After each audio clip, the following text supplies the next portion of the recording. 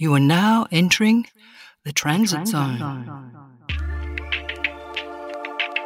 The pandemic is far from over. I repeat, the pandemic is far from over. WHO continues to be concerned about the increasing trends in Africa, Eastern Europe, Latin America, and some Asian countries. I continue to call for the world to come together in solidarity and national unity to confront this pandemic. Welcome back to the Transit Zone. I'm Peter Clark in Melbourne, Australia. I acknowledge the traditional custodians of the lands on which I record and produce these podcasts, the Wurundjeri people of the Kulin Nation. I pay respect to their elders. This is episode 2 in the Transit Zone Pandemic Primer podcast series, aimed at giving you more in-depth information about the SARS-CoV-2 pandemic. Podcast 1 was about the virus itself. The second episode is about the pandemic, and the third will examine the responses around the world to the coronavirus pandemic. These first 2 podcasts in the trilogy are being produced in early and mid-August 2020. Once again, our guide for these Pandemic Primer podcasts is Australian-raised, now New Zealand-based epidemiologist Professor John Potter. John is Professor at the Centre for Public Health Research, Massey University in Wellington, New Zealand, as well as Professor and Senior Advisor, Seattle's Fred Hutchinson Cancer Research Centre, where he was Director of its Division of Public Health Sciences. He's also Professor Emeritus of Epidemiology at the University of Washington. From 2016 to 2019, he was Chief Science Advisor to the New Zealand Ministry of Health. John is one of the most cited scientific authors in the world and closely tracks global epidemiological research into the coronavirus.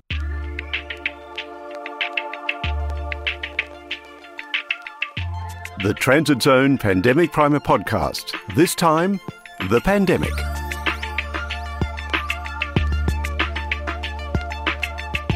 John, welcome back to the Transit Zone. Nice to be here, Peter. We spoke last time in podcast 1 about the virus, the coronavirus in particular, and about infection. It seems a natural step now to really put the spotlight on the pandemic. People listening to this podcast, perhaps in a month or so, will be able to place it historically very easily. Here in Victoria, we are in dire straits, as you probably saw yourself as an epidemiologist keeping track of things. We were in a very good position only a few weeks back. I also add that there are breakouts happening in New South Wales, very particular hotspots, as we've come to call them. And even in Queensland, just a couple of visitors via Victoria have started a few scares up in Queensland as well. Meanwhile, WA is holding the line. So today, let's talk about the pandemic as a phenomenon, as a public health phenomenon in Australia, there in New Zealand where you are, in the South Island, and also around the world. We're getting extraordinary figures globally, which I'll mention in just a moment. Before we do all that, let's define pandemic. We're using the term every day. What do we mean by a pandemic from an epidemiologist's point of view? What is a pandemic? If a disease is present more or less continuously in a population, we say that it's endemic. For example, malaria is endemic in parts of Africa and other parts of the tropics.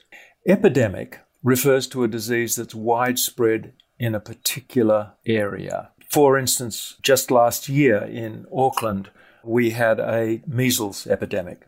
The word pandemic identifies even more widespread disease, infecting many individuals in multiple places. Now, we're used to thinking about influenza pandemics, and certainly there was a grand one about a century ago. But in the 14th century, for instance, the Black Death was a pandemic disease. Pandemic really defines itself as a wide geographic spread. It's not related to severity, although usually a disease has to be very infectious in order to be as widespread as to become a pandemic. So here in Australia at the moment, John, we have Victoria confronting rising figures every day. WA is almost down to 0 community transmissions. Queensland has a couple of community transmissions. It really goes back to what you were saying in podcast 1 about how infectious this is. We just had a few missteps in Victoria and away it went, via family, via churches, via workplaces in particular, certainly via aged care, and meatworks and small goods factories, which we'll come to in just a moment. We're hearing in journalism quite a lot that this is the second wave, and you alluded a moment ago to the Spanish flu from 1918, which had a first wave and a clear second wave, which many argue was worse than the first wave. Are we truly in a second wave here in Australia and in Victoria in particular, or is this just a continuation of the first wave? The difference with the Spanish flu in 1918, 1919 was that there really was a wave and then a gap and then a second wave. That's not what we're seeing here. Mostly what we're seeing is an attempt to suppress the disease in its early phases. The brakes are lifted off. The rules are made less stressful, if you like. People are allowed more freedom. Suddenly, you've got more people contacting more other people. Susceptibles run into people who are infected. Perhaps sometimes they don't even know they're infected. And away it goes, as you said, exactly like that. In 1918, 1919, the second wave was more severe than the first, but there was a distinct lull between them. It was really March, April, May, and then a lull, and then it began again in August of 1918. It spread rapidly then. But there's little evidence in most places of a second wave that's intrinsic to the SARS-CoV-2 virus. It's mostly the world's still in its first phase. Even where there have been marked declines in the infection, the so-called second wave has been the result of lifting of restrictions too early without proper tracking and tracing in place. Is it the overhang from the Spanish flu that we keep referring to a first wave and a second wave? I perceive what's happened here. We're sort of locked into that historical view. The pandemic in 1918-19 arrived in waves. It actually had 3 waves. We're not seeing actual lulls, as you describe it in the Spanish flu, but we are seeing green shoots, and the politicians particularly, and perhaps the medical authorities, jump on those green shoots and say, oh, we're flattening the curve. And of course we see it in Australia, we see it in spades in the United States. Open everything up again, let's go. And I think that happened pretty quickly, imprudently, rapidly, with a rushed agenda here in Australia as well, including Victoria. So later on we'll talk about elimination and suppression and those two ideologies, if you like. But we are seeing people perceiving perhaps a lull, the flattening of the curve, everything's okay. I guess that's what we call wishful thinking. The flattening of the curve, of course, is really important. Basically, what you're doing with the notion of flattening the curve is spreading the number of cases out over a longer period of time so that your healthcare system doesn't get overwhelmed. It's not actually eliminating necessarily the number of cases in total that you might see. And yes, there's been quite a good success in a lot of places in spreading that curve over a longer period of time and therefore reducing its peak. Less load on the healthcare system, but it doesn't mean that you're dealing with a really good control of the pandemic. Epidemiologically, is it important whether we call it a first wave or a second wave in terms of looking at this spread and looking at this virus in its second wave phase? Is that important, or is it just a matter of categorization? I think the latter. We're dealing with the manifestation of the disease in the population, the kinds of steps that we need to put in place in order to control the disease, and you can decide about a policy on that, whether you're going for elimination, whether you're going for suppression, whether you think you can get to herd immunity. Any of those choices, at least make those choices and then decide what the policies that have to be put in place are. And it doesn't matter then whether we're talking about the disease as it originally emerges or the disease in a later time. Is it accurate to then describe what we're experiencing in Australia with WA with almost no community transmission, Victoria with a very high level, New South Wales with a moderate level, and Queensland with a minimal level of community transmission? Do we still have a pandemic in Australia across the continent? Yes, because what you're dealing with is the presence of the virus and its threat in a whole set of different places, not just obviously in Australia, but the world around. And as long as the virus is present, if it's under control because of particular steps that have been taken, it's still hanging there. New Zealand at the moment's got cases coming back to the country from returning travellers being isolated. Those folks are still part of the pandemic. The same thing in Taiwan. They've essentially eliminated the virus. The threat from incomings, the threat from hidden transmission that is the result of perhaps illegal movements or certainly unsociable movements and then spread in the community. The threat exists all the time, right the world around at the moment. That's a pandemic. It's very disturbing to me, and I think to most of the people I speak with, John, how quickly and I guess how easily it happens. We have a couple of visitors going up to Queensland, allegedly deceiving the authorities and police about where they'd been, and they've created some community infections up there. It seems to happen, number one, so easily, and number two, so quickly. You talked about how infectious this was, and we tried in podcast 1 to dig into that, just how that was occurring. In your imagination, how do you see these people actually transmitting it? Is it again via transferring tiny little amounts of the virus to another person via hands or whatever? Or is a lot of this happening in your imagination as an epidemiologist, of course based on your underlying knowledge, through the air? We're seeing hotels, we're seeing restaurants, the Thai Rock Cafe in New South Wales. Is a lot of this, as you perceive it, happening via airborne virus? Infection can be spread in a variety of ways, and this one is predominantly by droplet transfer or by aerosols, which is implicit in your question. The virus can become aerosolized for prolonged periods, not just attached to the larger droplets that we associate with being within a metre of somebody and infected because they sneezed or coughed or even shouted. WHO notes the respiratory droplets defined as more than 5 and up to 10 micrometers in diameter. They spread only a short distance and then they drop to the ground. Droplets smaller than 5 micrometers in diameter are referred to as aerosols, and close contact with an individual up to a meter away gives you the droplet spread infection. Aerosols disseminate the droplets over much longer distances and for longer periods of time. The smaller droplets just hang in the air for a longer time. It's known to occur in medical procedures when you've got things going on in an operating theatre, say, but it looks as though it's what happens in crowded places with poor ventilation.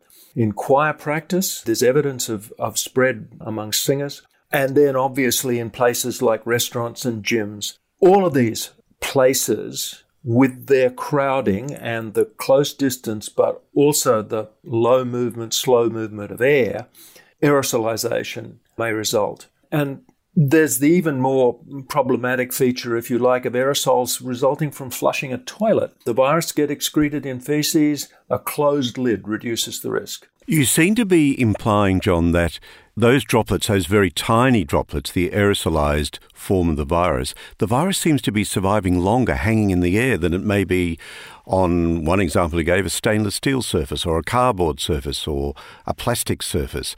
The survival rate on those surfaces seems to be quite low, but it seems to be higher hanging in the air for quite long periods. That presents a much more acute danger, doesn't it? I think not, because on some surfaces they can survive 72 hours on some surfaces. Although, as I think we mentioned, in the real-world tests, they did a nice study in Germany, only 3 or 4% of the objects people were touching, like doorknobs and TV remotes, only 3% of them in a whole bunch of houses, 20 more houses, actually showed virus. It hangs in the air longer than it hangs from droplets transmitted by shouting, but it can exist for longer periods on surfaces. The aerosol seems to be somewhere in the middle, but it's still a danger when you've got a lot of people in a closed space. We'll come to face masks very shortly because that's all part of the prevention tactic, particularly, I guess, with the airborne virus. One of the things we've learned as we've examined this, you talked about incoming travellers to New Zealand, and I tracked the figures here in Australia from the very beginning of the pandemic.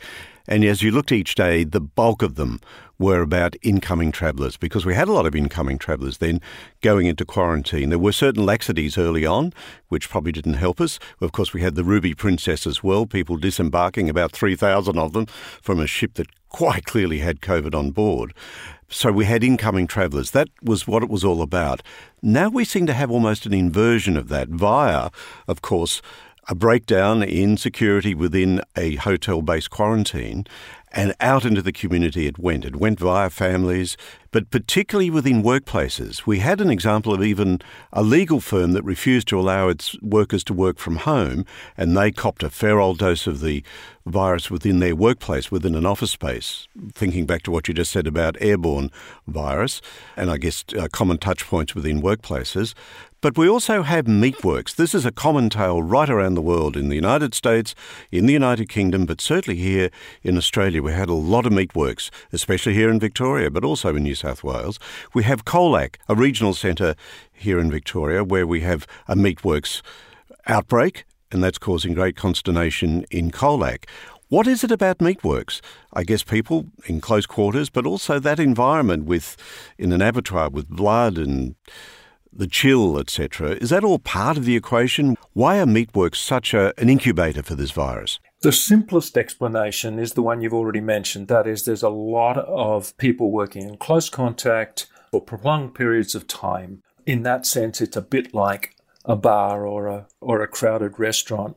Whether there's anything additional that's the result of working surrounded by blood and animal excreta and all that, whether that adds to the risk is not clear. It clearly adds to the general risk in the sense that it's been shown that viral loads in meat workers is actually higher than viral load in the general population. There are even interesting observations like higher risk of some diseases that we know are transmitted by bacteria and viruses. But it's not clear that that's what's going on here. I mean, certainly the animals are not a source of the virus, so that's not the issue. Whether it will turn out that there's something about the working conditions that make them worse than any other crowded working conditions, I don't think we know yet. You spend much of your time in the United States. I'm just looking at today's figures. We have globally 17 million, more than 17 million new cases, although shortly we'll talk about just how reliable all this data is. And we have over 669,000 deaths. That's globally. Of course, some of those figures are quite unreliable. In the United States, where you work professionally for many years, John, they've got about 151,474 deaths. That's about a quarter of the global. Their cases are also about a quarter of the global. It seems to be ripping through many states in the United States. Looking back to the country where you spent so much of your professional life, how are you viewing all that? Are they in really deep trouble as we watch those figures just rise every day? Yeah, I was just on a conference call with a colleague in Oregon. Their rates are scary to everybody who's there. Their case numbers, their mortality. In a whole bunch of places now, the system's overwhelmed. There are not enough ICU beds. There are some places where there are not enough ventilators. There are some places where there's not even enough oxygen. There are counties in Texas where they've instituted a triaging process where they send people home if they don't think they're going to be able to survive even with hospital care.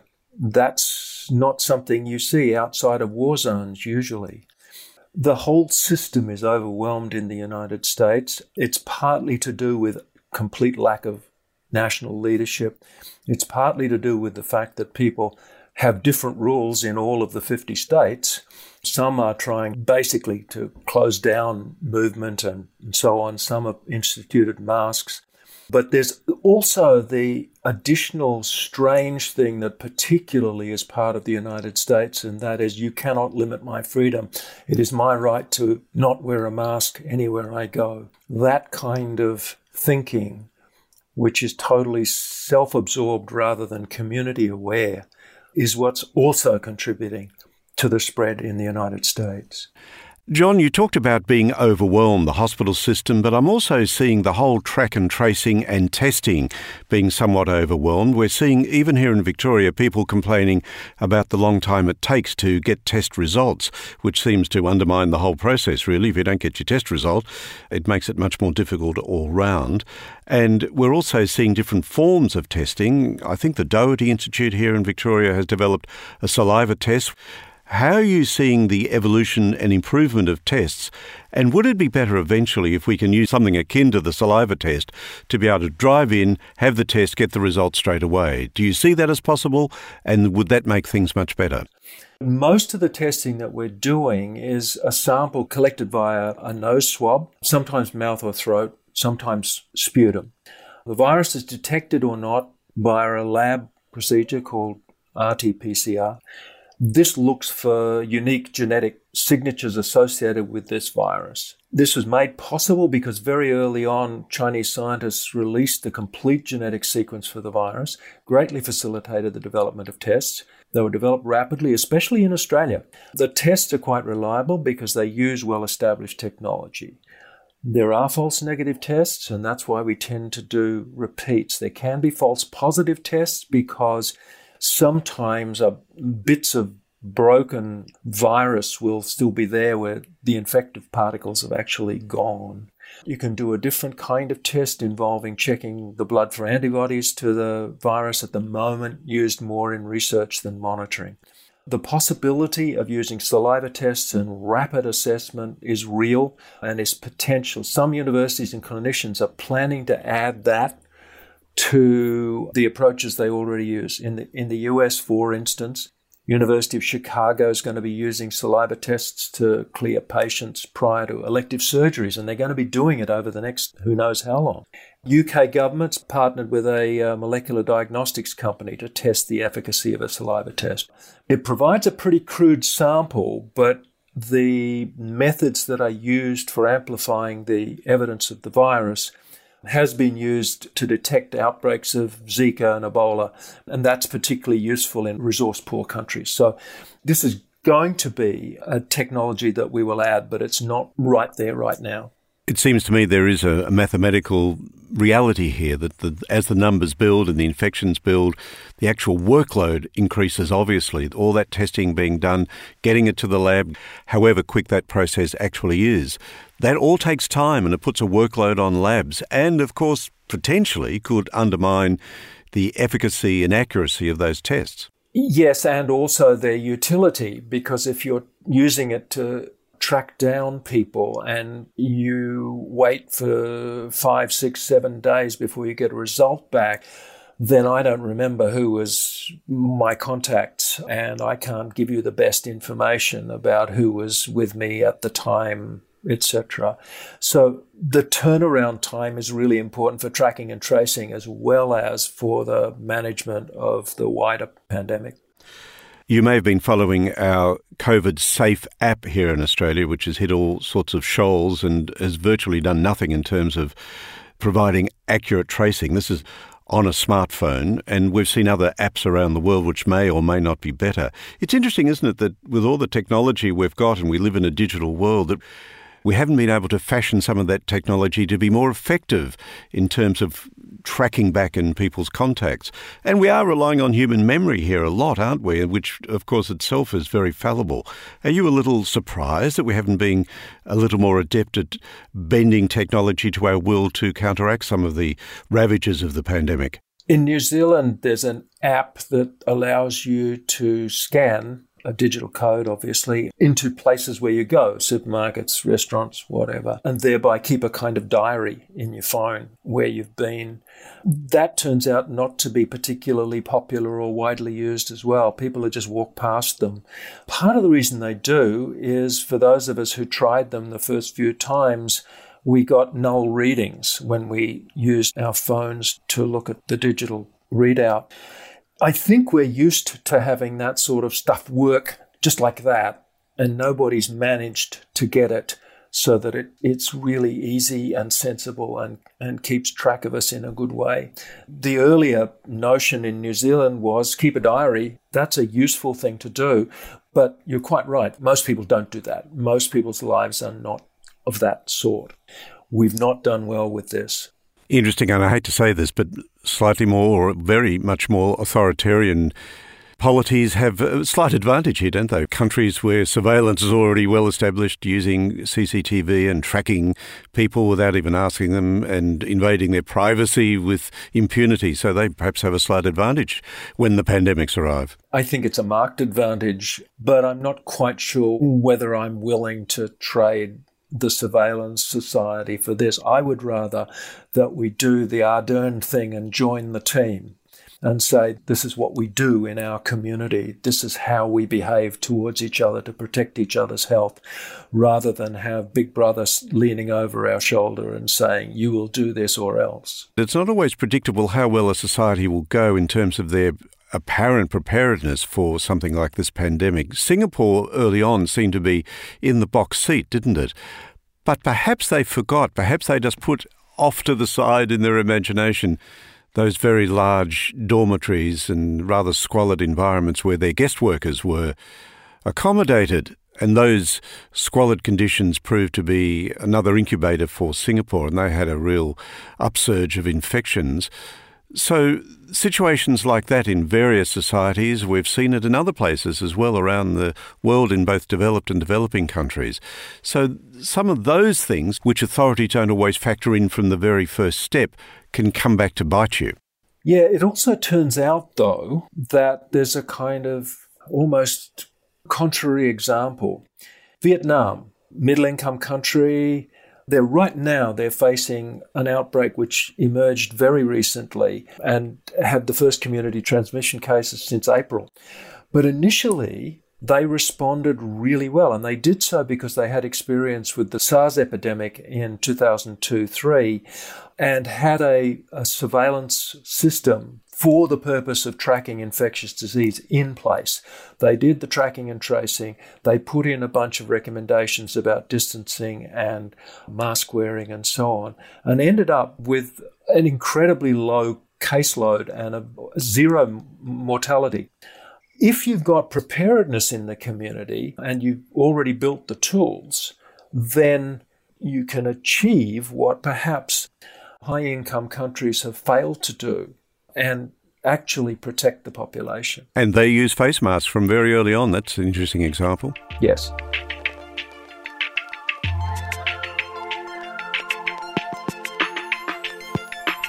You're in the Transit Zone for the second of 3 Pandemic Primer podcasts.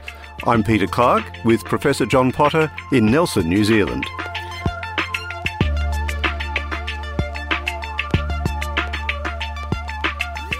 You said to me once in our earlier discussions that the actual numbers of cases could be manyfold greater than we're seeing. We're seeing 17 million, more than 17 million globally in those huge numbers in the United States. We're seeing numbers here. How reliable are those headline numbers, and how can we tell? There are 2 ways of looking at it. One is to just simply ask the question, how many deaths are occurring in July this year versus July last year, or an average of Julys that go back in time. And it turns out that there are excess deaths, and that's what you see in parts of the world. In fact, every part of the world that's looked at it. So that tells you that at least some people are dying, probably because of this, possibly because they can't get care for some other reason, but they're dying and they're not being recorded as COVID-19 deaths. CDC did an estimate in the US and came up with the notion that the underestimate of cases may be as many as 10-fold overall. So that's suggesting that instead of there being the numbers we're talking about in the world at the moment, 17 million, maybe it's 170 million.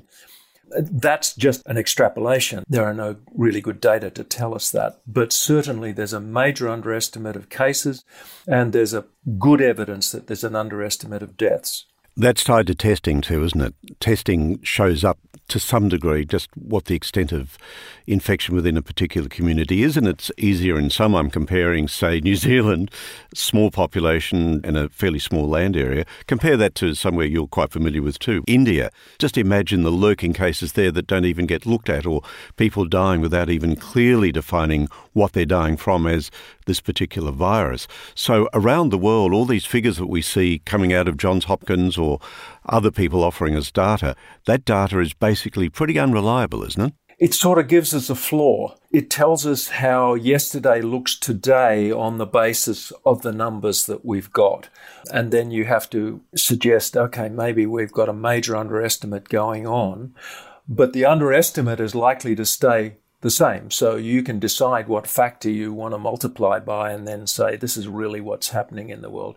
But you're absolutely right. There's a huge difference between a country that's got sufficient resources to be able to keep an eye on what's going on in the community versus low and middle income countries that just simply don't have the infrastructure. One of the things that's not happening in a lot of places is surveillance testing. So just going out into a community and testing asymptomatic people, testing them and finding out how many people without symptoms are actually carrying the disease.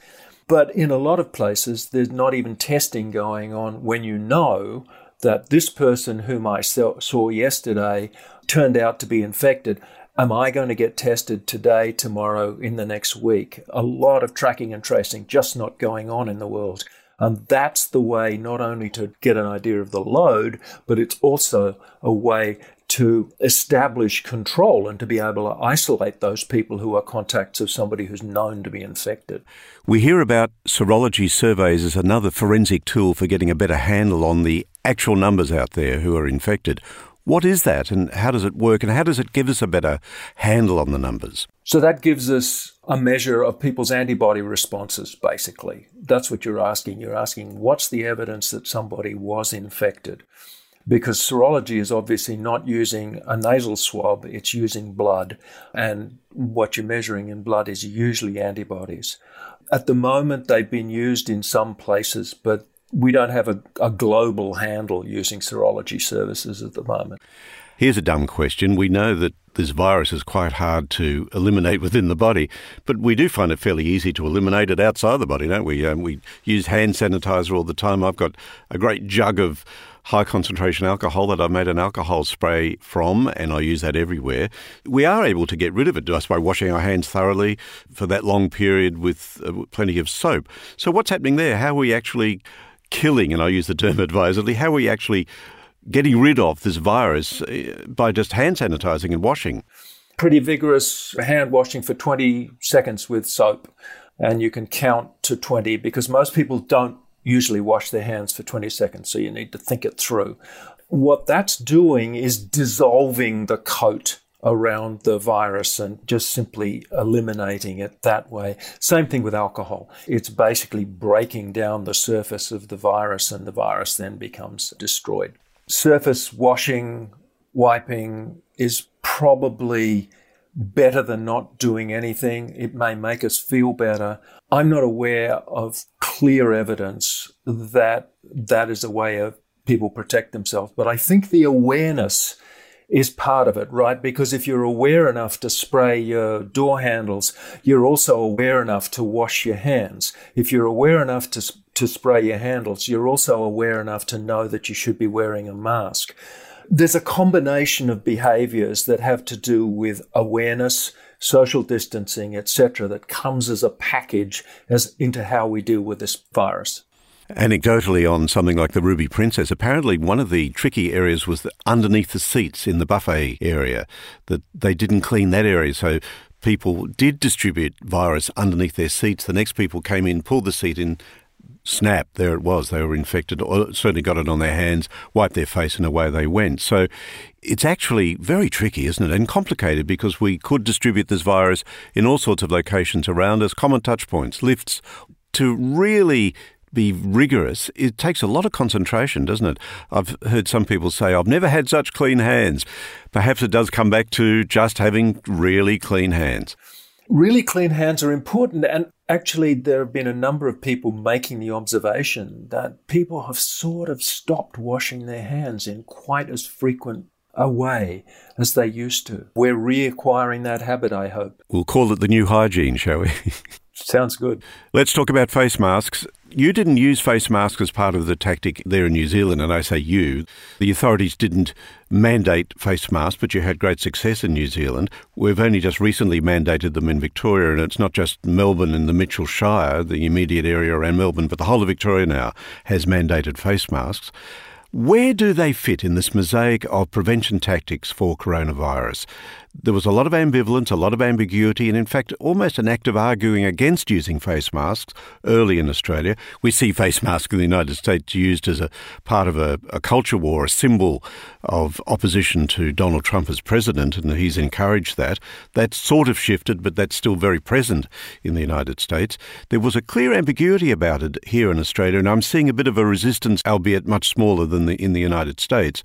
Why was there that early ambivalence and ambiguity from medical authorities that they had to do a backflip on? What was that about? There were two things going on there. One was nobody was absolutely sure, although it was a sensible and logical notion, nobody had really good solid data that it was a useful strategy. WHO was particularly worried about the fact that if everybody went scrambling after masks, you may or may not remember this, but there were a whole lot of things going on about the international trade in masks all of a sudden at the early point of this pandemic. But WHO was worried that if everybody wanted masks, then the folks who really needed them, the healthcare workers at the front line, wouldn't have enough. And so they kind of dampened the value for Joe and Josephine average. I think now two things have changed that. One is the availability of masks has cranked up hugely. Formal masks like the N95 and so on. People have learned a lot about how to make masks. Homemade or commercially made fabric masks look like they work pretty well. There was a well-done study where 3 of the top 5 best performing samples in preventing droplet spread, which is what we're trying to do here, were woven cotton, 100% cotton with high to moderate yarn counts, and then there were used synthetic ones as well. Multi-layered cloth masks probably increase protection. The maximum filtration efficiency is going to be actually limited by your breathability. They do work. There are key features about masks that I think we should all keep in mind. They're most useful in protecting the world against the infected person who's wearing the mask. They remind everyone else that wearing a mask is a good strategy. I appreciate that becomes part of a culture war if you want it to be. But they remind people that wearing a mask is a good strategy to protect family, friends, community.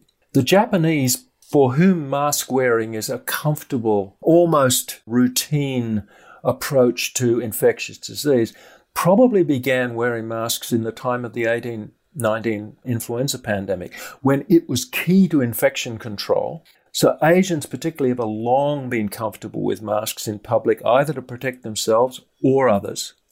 We need to now, I think, make that part of the way we think about this virus, possibly other influenza pandemics in the future.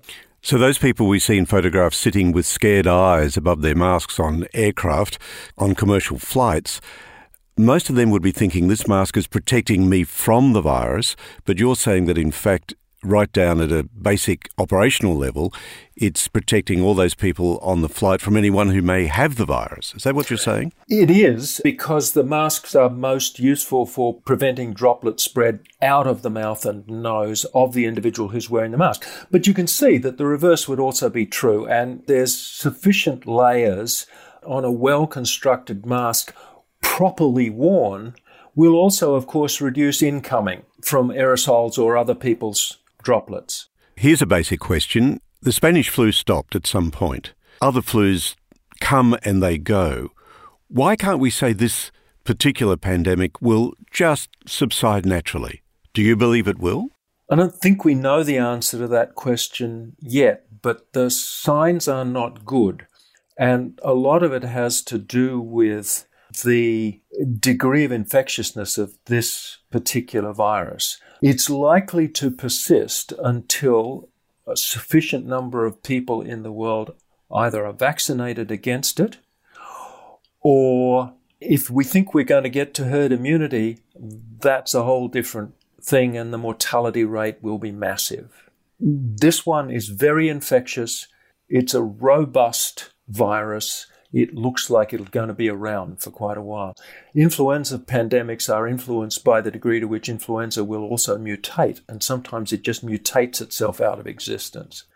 It's also temperature dependent. We've not seen clear evidence that the SARS-CoV-2 virus is temperature dependent. It's raging in the Northern Hemisphere in the summer. It's raging in Victoria right now. How important is it epidemiologically to know the actual, unequivocal origins of this particular virus? And there we start to talk about animal sources as well. But there's a bit of an obsession about whether it came from China. Obviously, Donald Trump's using that as a political tool. But we have the story of it starting in the wet market, perhaps transferred from bats. We even got poor old pangolins dragged into the equation. Clearly, it does come from animals and wild animals in particular. There are all sorts of factors at work there. But how important is it now as we deal with it to know about its origins? My thought is that determining the exact origin right now is not important for the immediate control of the pandemic. It will be important in the longer term in order to understand the causes of the initial emergence here and the risk of future outbreaks of this or other viruses. There's a paper just been published which says that there are coronaviruses in bats that all look like they could be poised to become potentially infectious in humans.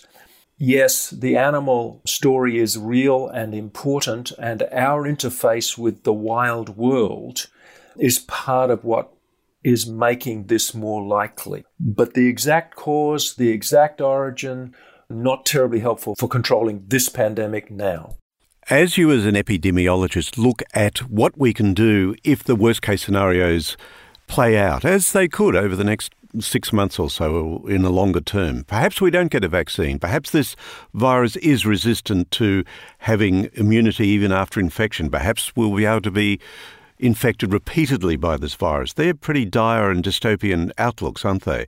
But what will we do as human beings? I'm imagining, for example, this is just a small thing, in restaurants where people might transfer it through the air, that they'll have very large and muscular evacuator fans to have a continual updraft in restaurants. We'll adjust our spatial behaviours. Do you see it as a possibility in workplaces that we adopt very different protocols beyond just hand washing and hand sanitising, the way we space ourselves with each other? Do you see that starting to emerge in an incipient way right now? And is that a prospect for us, John? My crystal ball is in the workshop for repair at the moment. And your guess is just as good as mine about where some of this goes. Couple of clues, I think. People are already and have already changed their workplace behaviours. A lot more people are working from home. A lot more companies and offices have discovered that they can indeed trust their workers to work from home. And indeed, it looks like people may even be more productive at home because there are fewer distractions around the water cooler or in the coffee room. Some of that behaviour is already changing. It's not changing for people in what we call essential services jobs. Those folks have to be out there delivering things, responding to needs in all sorts of parts of the community, whether it's working in a supermarket, working in a petrol station, whatever, deliveries, etc. There's a lot of stuff there that's not going to go away, and those folks are going to remain at high risk. Making their lives better protected seems to me to be a really important step to take. We need to think about all of the steps that are associated with hygiene and distancing and masks and tracking and tracing. We need to have those working at high levels in our communities, and especially if we're going to have a long-term problem with this particular pandemic. I want to talk about trust finally, because we see your profession both extolled and excoriated almost in the same breath by different people. Oh, they got it wrong in the first place, perhaps not understanding that it's an evolving situation and data is important and analysing that data is important. But trust is an ineffable thing, isn't it? And then we look to the health authorities like you and all the people we've got as chief medical officers around our country here. We look to them each day to give us fair dinkum information, don't we? And try to put some sort of trust in them. But when they slip up or appear to give slightly wonky information or do backflips as they have on face masks, that trust to some extent is undermined. How do you see that dynamic in that equation, our relationship with people like you? I think it's really important to be humble in the face of data and to project your uncertainty. One of the problems, however, is that when you're talking with media, people want a 30-second soundbite and they want a yes-no answer and they don't want fuzzy edges around it. So people like me end up trying to give a more complicated answer and nobody wants to hear it, and so they edit out the pieces they don't want to hear. But you're right, we have to be less certain. We have to be honest about what we know and what we don't know.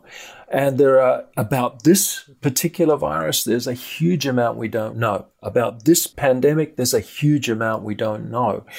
But I think people have to appreciate that the amount of information around changes all the time.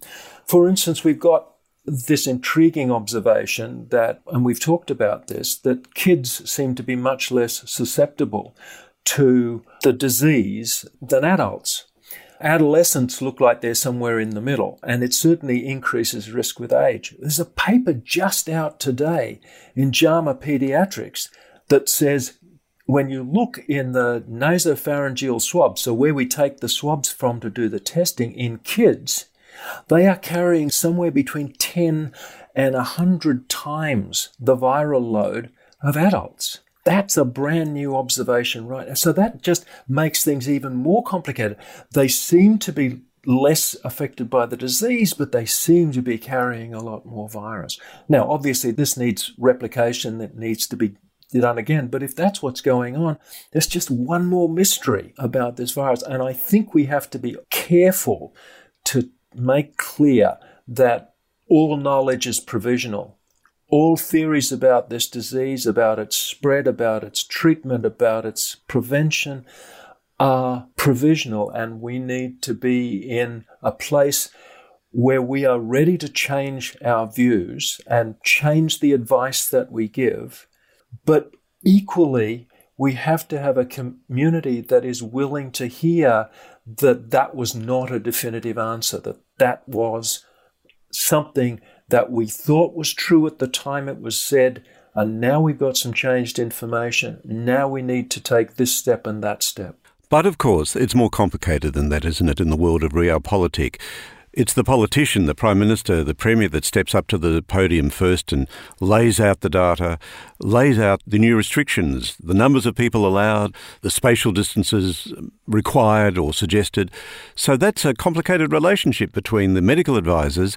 You've probably got a better insight into this in your imagination in the back rooms there as they work their models and they discuss things, and of course the politicians want something less fuzzy too, so they can go out and be clear-cut in front of the population and do good public communications, which I must say we haven't had very much of here in Australia. We've had a lot of incongruities, a lot of contradictions, a lot of inconsistencies, and a lot of confusions in the public communications.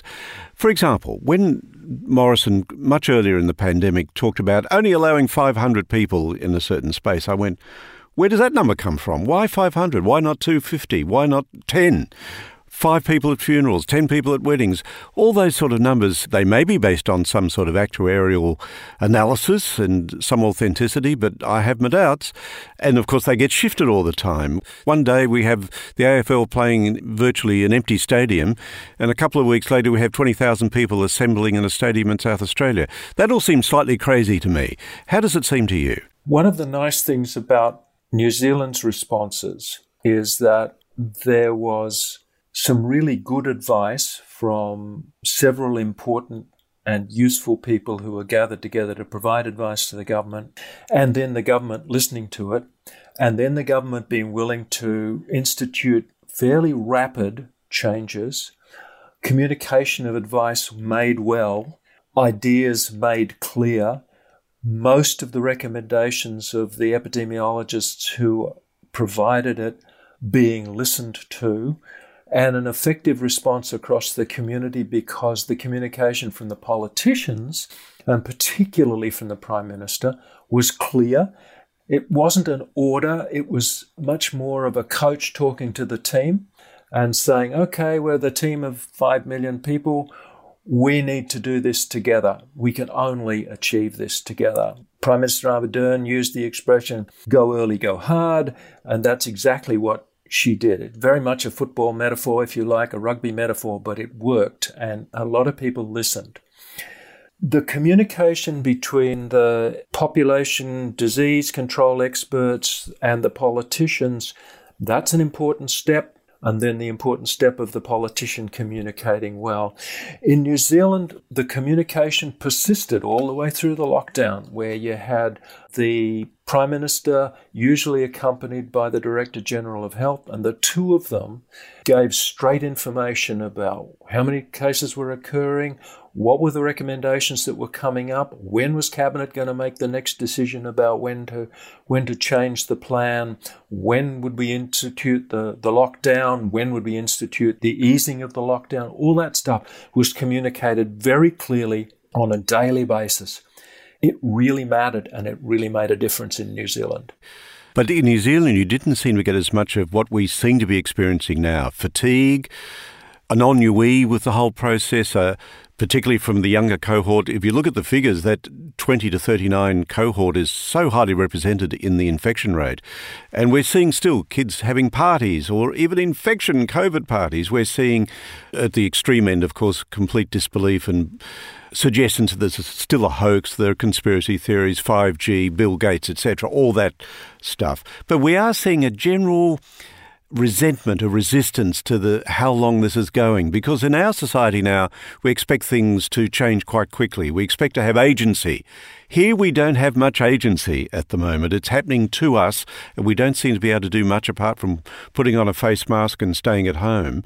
That's an undercurrent, isn't it? It's almost a substrate to the epidemiological attempts to control this virus. Does that come into your profession as well, into your analysis, the ennui, the fatigue, the boredom, and just that natural human response to something that's ongoing much longer than expected? It's clearly a problem, but it's a population problem. It's not a professional problem. It's something that affects everybody. It's the kind of society we live in. And I don't think I've got any better insights into that than you do.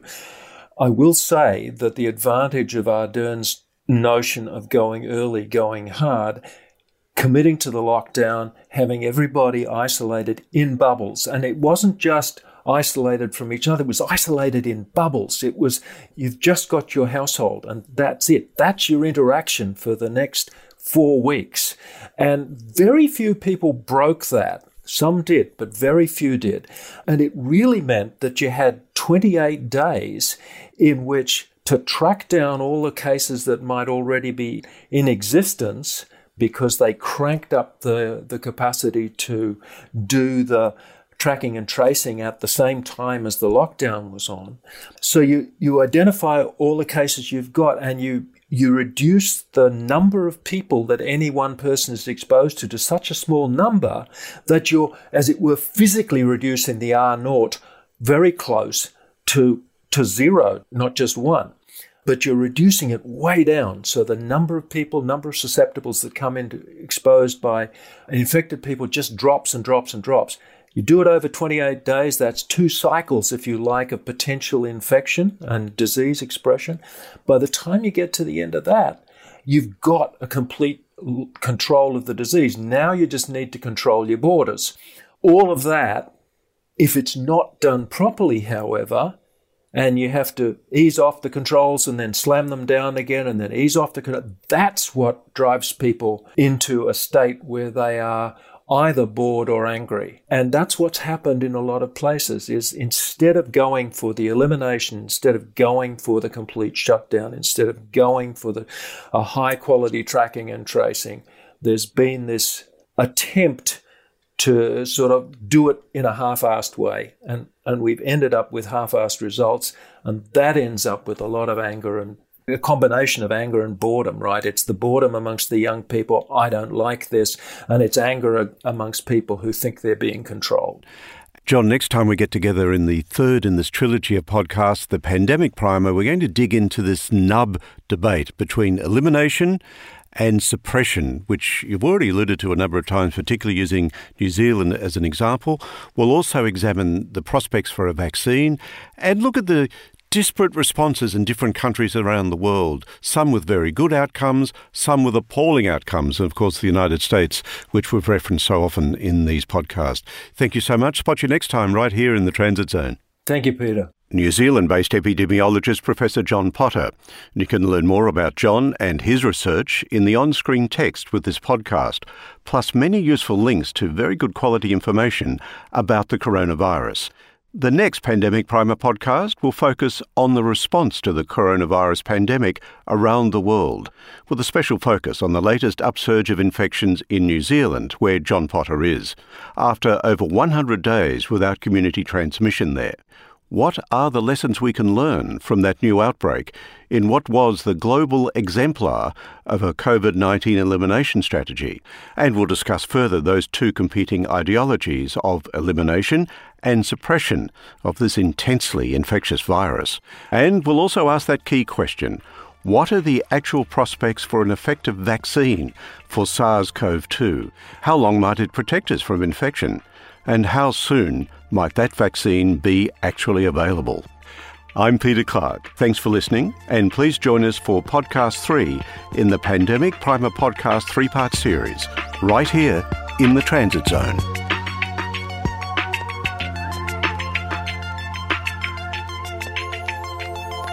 You are now leaving the Transit Zone.